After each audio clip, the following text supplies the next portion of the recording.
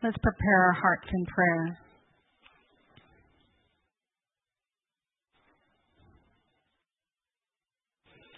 Listen to the Father's words as if they were being spoken to you from Him. Relax in my healing, holy presence. Be still while I transform your heart and mind. Let go of cares and worries so that you can receive my peace. Cease striving and know that I am God.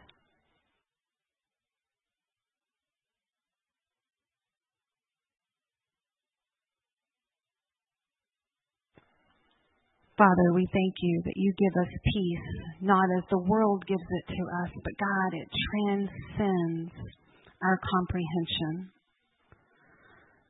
Father, this morning I sense that many of us need your peace. We are striving and struggling, and God, our hearts are not settled. And Father God, we would want your words to wash over us and to remind us again of who you are. Peace, be still, and you have calmed waters. Even as we read the scripture this morning as the call to worship, as the mountains can fall into the sea and the oceans can roar around us, and yet, God, you can calm all of that in an instant because, God, no matter what circumstances we are faced with, you are constant. Your character is the same yesterday, today, and for eternity. God, forgive us when we become frail and we forget who you are. Isaiah reminded us, do you not know? Have you not heard? Hasn't it been told you from the beginning? Have you not understood since the earth was founded? He sits enthroned above the circle of the earth, and its people are like grasshoppers. He stretches out the heavens like a canopy and spreads them out like a tent to live in. He brings princes to naught and reduces the rulers of this world to nothing. No sooner are they planted, no sooner are they sown, no sooner do they take root in the ground than he blows on them and they wither, and a whirlwind sweeps them away like chaff. To whom will you compare me, or who is my equal, says the Holy One. Lift your eyes and look to the heavens. Who created all these?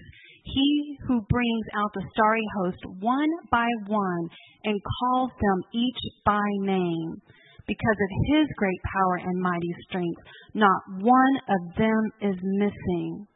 Father God, you command the stars and you call them out, and not one single one is missing. And yet, God, we say, where are you and who are we? And God, you have forgotten us, and that is so far from the truth. God, we are like grasshoppers compared to your infinite power and glory and majesty. And how dare we think that you have forgotten us? You have not. You have loved us with an everlasting love. Do you not know? Have you not heard? The Lord is the everlasting God, the creator of the ends of the earth. He will not grow tired or weary, and his understanding no one can fathom. He gives strength to the weary and increases the power of the weak. Even youths grow tired and weary, and young men stumble and fall. But those who hope in the Lord will renew their strength. They will soar on wings like eagles. They will run and not grow weary. They will walk and not be faint. Father God, we thank you for your promises in your word. They encourage us, God, when we are weak. Father God, may we turn from our own place of inferiority and less than-ness and thinking, God, that we cannot be sustained any longer, and look to you and your mighty strength and your glory and your majesty. Your promises will never fail. Remind us again today of who you are. God, we thank you for your word. It nourishes us, it encourages us, and it reminds us to be faithful. May we renew that place again today, God. We are your children of promise and of hope. Sustain us, and may we believe the word that has been sown into our heart and the words that we read on the pages of the Bible. May we believe it, God. May we be people of hope and faith and belief.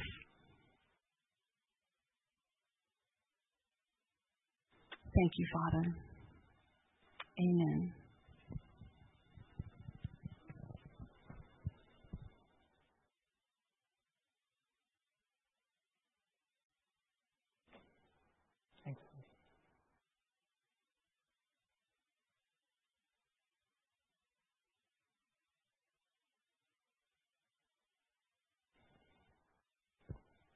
I almost shouted out amen in the middle of that prayer, but I didn't want to frighten anybody.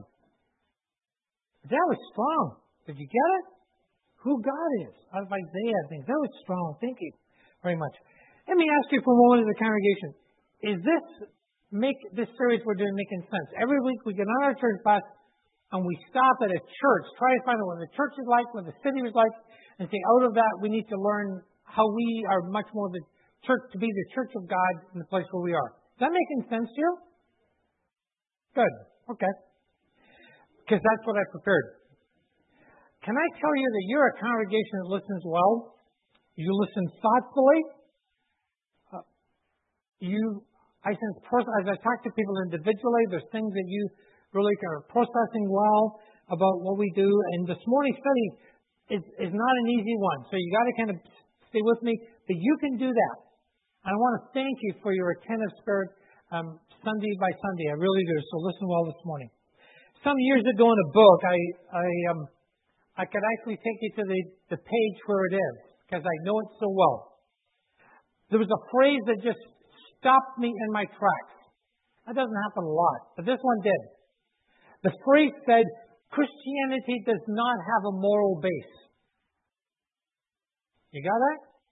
Christianity does not have a moral base. I underlined that, put an exclamation mark in the margin. That's how I know I can find it again. Because it means to us that every path that we walk on, every brick in that path, every inch of that path is labeled by this single word, grace.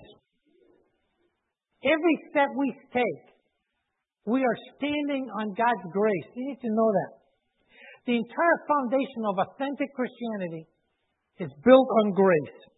This morning, it was a little too late in the week, but I thought of having a sign printed, just a piece of paper, that simply had one big word on it. The word was grace.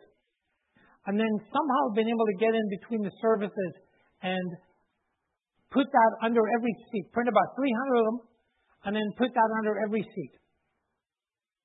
So that when you sat down or when you stood up this morning, you were standing on grace. That's why Willis led us this morning and what he did, the songs, and just finished up with the chorus we know, Amazing Grace, how sweet the sound, that saved the wretch like me. We need to live in that truth, but we don't always. And there was a church in the New Testament that forgot that. It was Galatia. So get on the church bus with me this morning, and if you've got a Bible, please open it. Here's one of ours. Get your iPad all warmed up, and turn to grace. Turn to Galatians. I knew it began with a G. Turn to Galatians. The Apostle Paul begins verse 3, chapter 1. This is the normal greeting. Grace and peace to you from God our Father and the Lord Jesus Christ, who gave himself for our sins to rescue us from this present evil age, according to the will of God and our Father, to whom be glory forever and ever. Amen. And so we stand on grace. We sung that this morning. We believe that. We want to hold on to that. But can I tell you, on either side of this path of grace, there is a slippery, seductive slope that can unwillingly lead us away from grace. And it goes in two different directions. The first one we want to look at is on one side of grace is the valley, the slippery slope of what we'll call legalism. Now, in case you don't know, legalism is where we begin to find our own faith in terms of our rules. This is what I believe I should do. This is what I believe how I should behave. Legalism is where we define our faith in terms of externals. And then what we do, because we often like to control other people, what we do is we then try to impose what we think we should do. We impose it on them. Got it? For instance, for most of my Sundays and so on, I wear a shirt and a tie. So here's the new rule. I think all the men should wear ties too because I wear one. And pastors should. Johnny, what will I do with you? Didn't you get the memo that we're supposed to wear ties? Alfred, oh, you're okay. You're wearing a tie. Okay? I forgot your name. I'm sorry. You're not. You're not. And you're not. And you're not. And you're not. And you're not. And you're not. And you're not. All the way down there. See, that's legalism. Jeff, you should go home and get changed. Go get a tie. You know. That's legalism. Now you laugh. But you know, we play those kinds of games on each other. How I think I want to live my Christian life, we then say, boy, this works for me. This is really good. Well, if it's good for me, it's got to be good for you. And we judge the faith of others by these external standards. And legalism deals only, folks, with the externals. What people do and look like on the outside. The Pharisees, with whom Jesus tangled very regularly. The Pharisees were the religious police. They were experts at that kind of stuff. That's legalism. And I will tell you, legalism is unadulterated ugliness in churches. It is ugly. To be honest, some people actually need some rules to help guide their faith because their internal personal disciplines are so weak and impoverished that if you took the structures away, they might not know how to behave. And so the pain that Paul feels for this church is that these Christians have slipped off the path of grace and they have fallen into the trap of legalism. Verse 6, I'm astonished that you are so quickly deserting the one who called you by the grace of Christ and you're turning to a different gospel. What he means here is that they're turning to this gospel that is made up of rules and regulations. It's no gospel at all. Evidently, some people are trying to throw you into confusion and they're trying to pervert the gospel of Christ. Churches today in cities like Vancouver, Victoria, where I live, that breed a spirit of legalism, rules and regulations to control people, that brings about a spirit of fear or a spirit of pride. They stifle the life and joy out of grace. That was true in the first century. And you know what? That's true today. So what do? Well, we need to learn that the antidote, now this is where you got to track with me, the antidote to legalism is the freedom that we find in grace. The answer is always to get our way back to that narrow path of grace and nothing but grace. Willis, help me a minute if you can. One of the songs that we sung, Oh Lord, you're beautiful, your face is all I seek, and when your eyes are on this child, your grace abounds in me. Got it? When your eyes are on this child, me, you, as it were, your grace shines down. And in the path of grace, we suddenly realize afresh that we give up any attempt at performing for God. And we come with what I call our empty hands. Remember the old hymn? Nothing in my hands I bring. Simply to your cross I cling. The path of grace, folks, means that we give up the pretense, the charade of performing for each other. And we stand in grace at the foot of the cross. But I'll tell you, in a city like this, too few churches are truly grace churches. No matter what their doctrinal statement says, no matter what they say they believe, no matter how well they can sing Amazing Grace and 4-part harmony in any language you want. Churches that breed guilt will die on a bed of guilt. Churches that breed pride will suffocate on pride. Churches that breed fear will be killed by fear. But churches that generate and stimulate grace will grow in grace. So Paul says, again, Galatians 5, it was for freedom that Christ has set us free. Stand firm then. In other words, don't be sucked back by these people back into a gospel of work and guilt. Stand firm and don't let yourself be burdened again by the yoke of slavery. That's what he writes to the Galatians and to us. But, there seems to be something in human nature that when we find something that is not working very well and we want to back out of it, what human nature seems to do is that it swings the pendulum and we tend to go way back to the extreme on the other side. And so Paul says to this church, it was for freedom you're free, but don't go back to that again. There's something in human nature that when we react to something and say, I don't like that, I don't want to go there, we swing and we end up at the other side of things. Without inner discipline, and here's where you got to watch me, freedom becomes license. There's a big word for that. Today's new big word. There will be a test afterwards, by the way. That was a joke. You missed it. There will be a test, okay? Here's today's new big word. Got it? Antinomianism. Whoa. There's a biggie. And who? Antinomianism. It means that we live against the law. And so we say, I've got the freedom to do this. My freedom says it means I can do anything I want. And you can't judge me. We do whatever we want to live outside the rules. It is really personal anarchy as Christians. Some years ago when Soviet Russia kind of fell apart, it seems that there was very little internal glue in the country other than the external hold that communism had over the country. And so morally, socially, spiritually, it was all gone. And to hold the fabric, there was nothing now to hold the fabric of the country together. And into this vacuum that had created when communism left, flooded a whole host of new problems, bigger than ever before. Problems with drugs, problems with prostitution, problems with crime. And you see, license is when we get our freedom, but we don't understand it. We misuse it, misabuse it, and so it goes to excess. It's where individualism reigns supreme. It's where everything is permissible.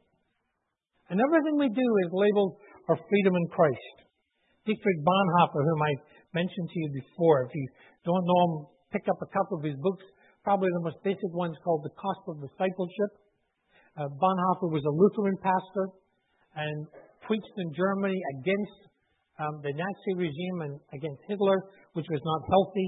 Bonhoeffer ended up in prison camps. He ended up in a concentration camp. And just a very short time before the camp was liberated, Bonhoeffer was hanged.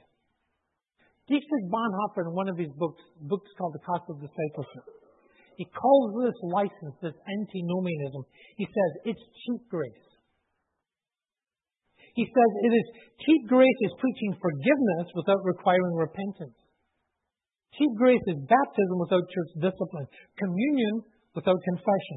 Cheap grace, he says, is grace without discipleship and grace without the cross. The word of cheap grace, he says, has ruined more Christians than any commandment of works.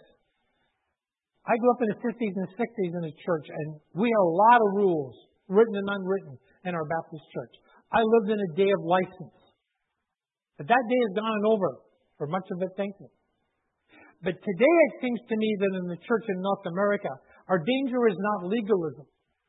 Our danger really is the spirit of license. That Christians think and believe that they can do whatever they want, and they're not accountable to anybody. They're not accountable certainly to the Word and the Spirit of God. That is cheap grace. And so in the 21st century church today, we have left many of the externals of legalism behind. But we must ask ourselves very honestly, have we traded the scaffolding of legalism for the shallowness of license? Have we slipped off the path of costly grace into the quicksand of cheap grace? The result is that the church is anemic and is powerless. If legalism had the potential of drying the church out, then carelessness and spiritual anarchy, as bred by license, will blow the church out. So just as there was an antidote to legalism, and remember that was the freedom of grace, got it? The antidote to license are what we will call the demands of grace. So when you get trapped in rules, you need freedom. When you're following the path of license, what you really need are the demands of grace. Grace is free, but it is not cheap. God calls us to the disciplines of the Spirit, things like prayer and Bible study, giving and serving, as a place that we can put ourselves before God so that God can change us. Understand the disciplines of the spiritual life, so do the Spirit. We'll come to that in a moment. The disciplines do not change us. Prayer and Bible study and service do not automatically change us. But what they do, folks, is that they bring us before God with a humble and pliable heart and spirit so that God can change us.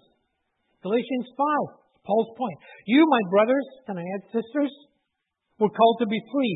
But he says, do not use your freedom to indulge your sinful nature. You understand, if grace gives you freedom, if you push it too far, you start to indulge your sinful nature. First Peter says the same thing. Live as free men and women, but do not use your freedom, in other words, your true liberty in Christ, as a cover-up for evil. Freedom is not an excuse. The freedom of the Spirit is not permission and license to do whatever we want. Grace demands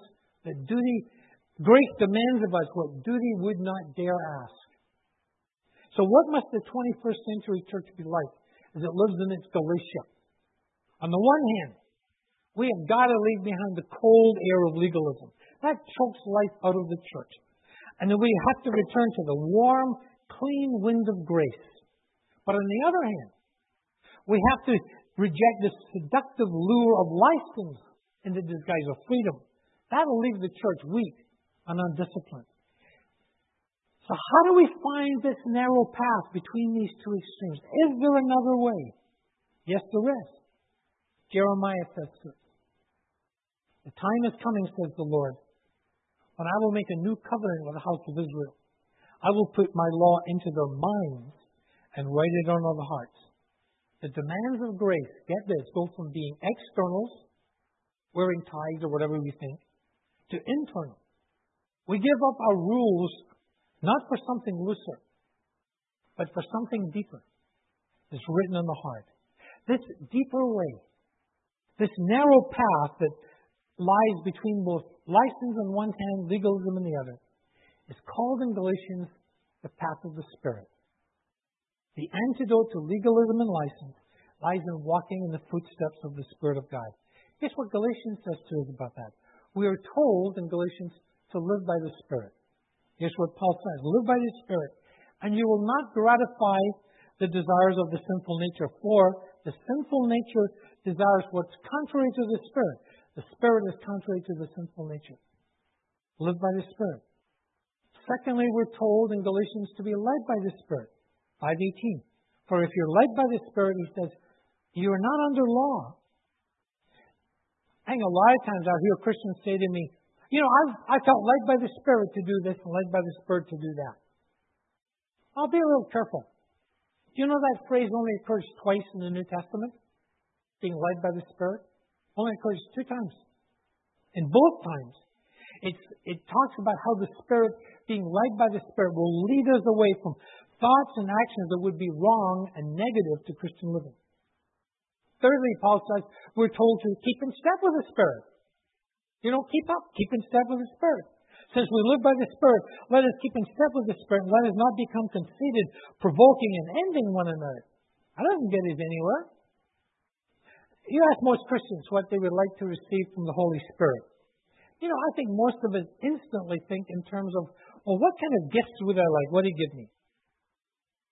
I'd like the gift of prophecy, see into the future. By the way, that's not what prophecy means.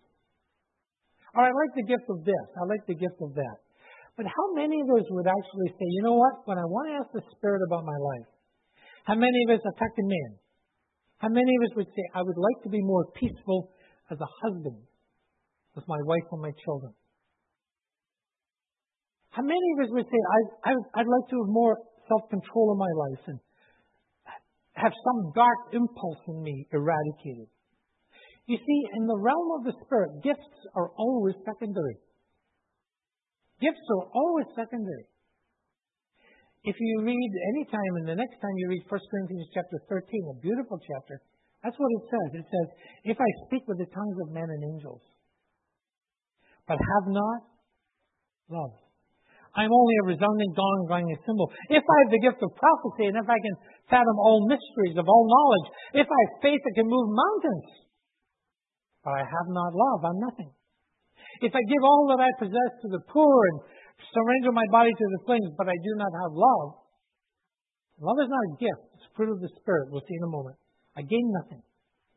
When we leave behind these twin counterfeits of Christianity, which is license and legalism, we find a narrow path of grace to call us, and we walk in the path of the Spirit.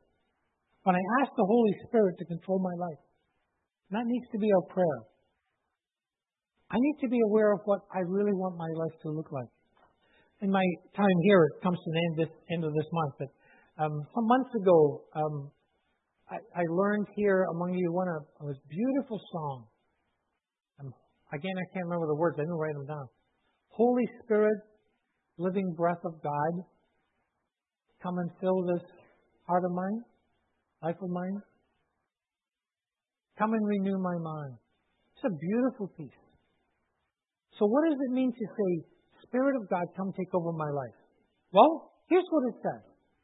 The Spirit of God is love, and joy, and peace, and patience, and kindness, and goodness, faithfulness, gentleness, and self-control.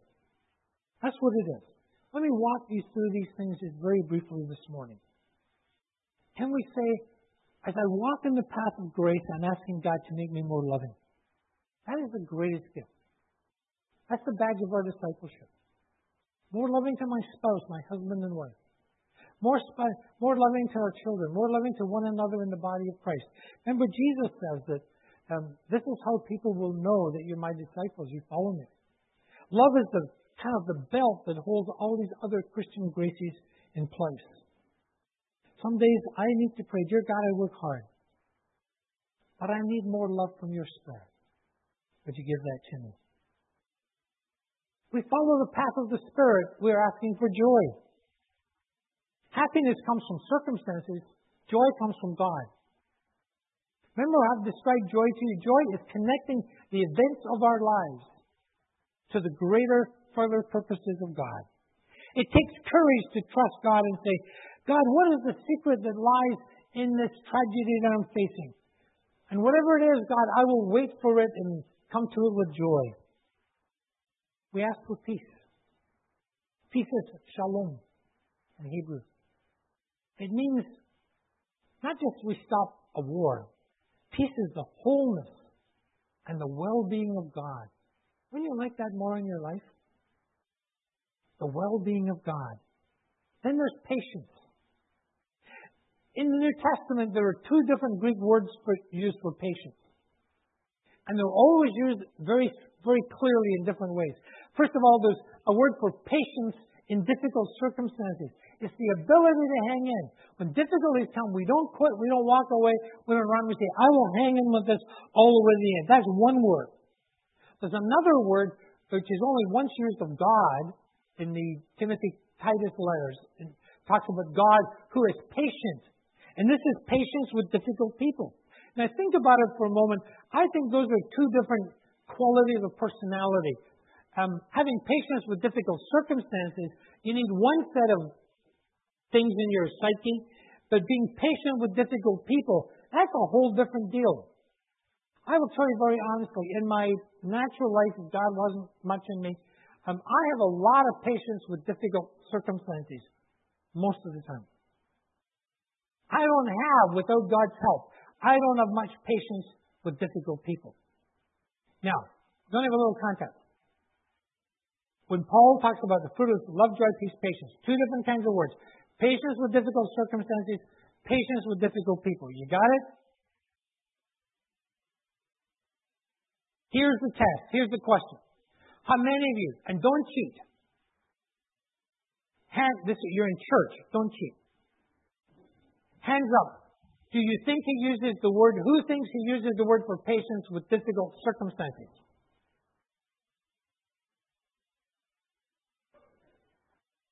Okay. Who thinks he uses the word, different Greek word that means patience with difficult people? You're the winners. Okay, you are the winners. The word really means having a long fuse. Instead of being a person who's got a really short fuse and it fires off at the first moment of stuff. So Paul talks about having patience with difficult people. Kindness and goodness. Those are two words that really kind of go together. They remind us, we can know how to do the right thing, but the mark of the Spirit is doing it with the right spirit and attitude. Faithfulness. It means just integrity in small and large matters. The word gentleness, or sometimes translated meekness. Gentleness here is the Greek word praus, and that really means power under control. It's the word for a trained horse. So a trained horse is meek.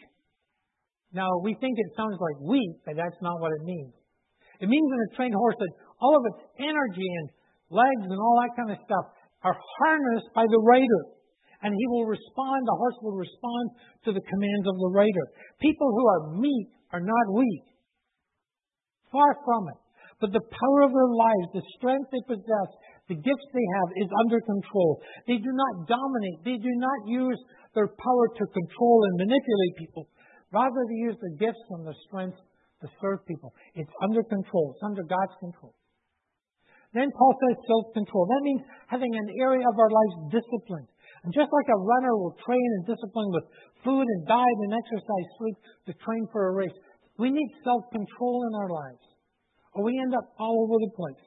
Proverbs says a man who lacks self-control is like a city whose walls are broken down.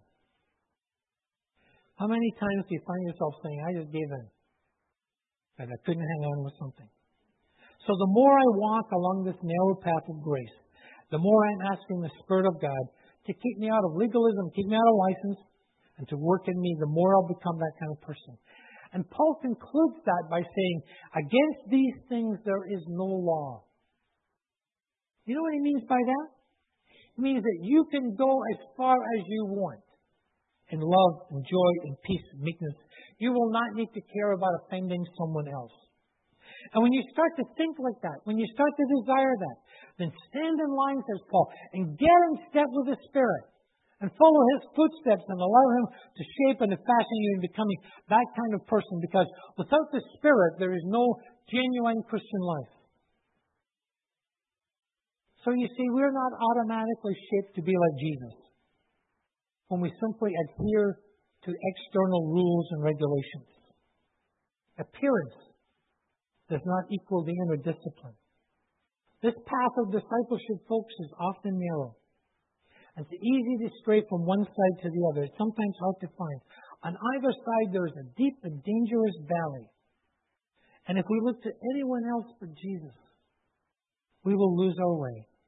If we take our eyes off Him, we'll wander. If we look down at our feet, we will fall. If we look behind us, we will stumble. So the path is this narrow path between the world and the kingdom of heaven. Jesus says it is not the broad way. It's a narrow way, and it's the right way, but it's not always easy. What is the church to be like today? On the one hand, it's got to turn away from legalism, because that takes us away from the grace of the cross.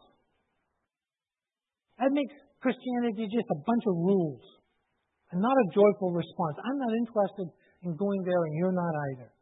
That takes Christians and robs us of the joy and the freedom of the cross. And remember, the antidote to legalism is the freedom of grace. But let's not swing the pendulum too far, because on the other hand, the church of Jesus Christ, if it slips into apathy and laziness and carelessness, and we excuse ourselves on our weakness because we're free in Christ, Paul says, oh no, the antidote to license are the demands of grace. Remember, grace is free, but it is not cheap.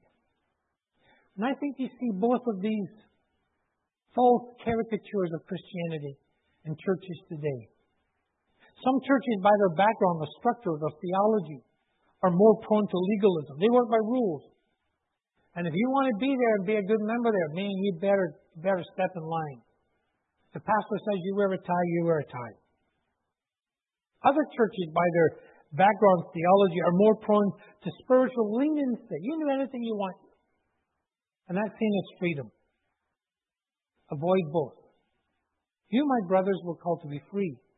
But do not use your freedom to indulge the sinful nature, but rather, as Paul says in love, serve one another. The entire commandment is summed up, says Jesus, in a single way. Love your neighbor as yourself. And if you keep on biting and devouring each other, watch out or you'll be destroyed by each other. A couple of weeks ago, I shared with you what the picture is in that verse. It's a picture of a pack of wild animals fighting and tearing away at one another. Paul says, you do that, you will destroy yourself. If this morning you're not really sure what your gifts are, where God has gifted you, and you feel lost about your gifts, can I say to you, don't be paralyzed. Just remember, always, gifts are secondary. Being shaped to be like Christ is always primary. And you ask God to produce the fruit of the Spirit in you, which is love and joy and peace, patience, kindness, goodness, faithfulness, self-control. You know what he says? That can never be wrong. That can never be wrong. And out of that, I really believe that your gifting will come clearer. But you will have done the more important thing. You will have walked in the fruit of the Spirit. So lastly, from Galatians, Paul says, don't be deceived. God is not mocked. God cannot be mocked. A man or a woman reap what he sows. The one who sows to his sinful nature, from that nature will reap destruction. The one who sows to the Spirit will from the Spirit reap eternal life. So he says, let's not be weary in well-doing. For at the proper time we will reap a harvest if we do not give up. Therefore, as we have opportunity, let us do good to all people. This week, do good to all people. But says Paul, especially to those who belong to the family of believers. That's the people sitting around you. Do good especially to them. That can never be wrong. And it can never be wrong to ask in our lives, Father, would you make me more holy? Would you bring the fruit of the Spirit more and more into my life? And would you help me walk by its fruit? Let's stand together. So, Father God, author of the world, Lord Jesus, the one who gave himself for the church, Holy Spirit, the gift who is given to us. Help us this morning to find this narrow path of grace between license and legalism. Father, help each one of us to imagine that there was a piece of paper, and that's what we're standing on this morning. And that piece of paper simply says, grace, grace. And that's where we put our feet. That's where we place our lives. That's what we stand on. Father, if we've been trapped even up to this moment in legalism, I pray you give someone a gift of freedom. And Father, if someone has been taking that freedom and doing the wrong thing with it, I pray that you would talk to them this morning about the demands of grace. We thank you that grace is free, but it is not cheap.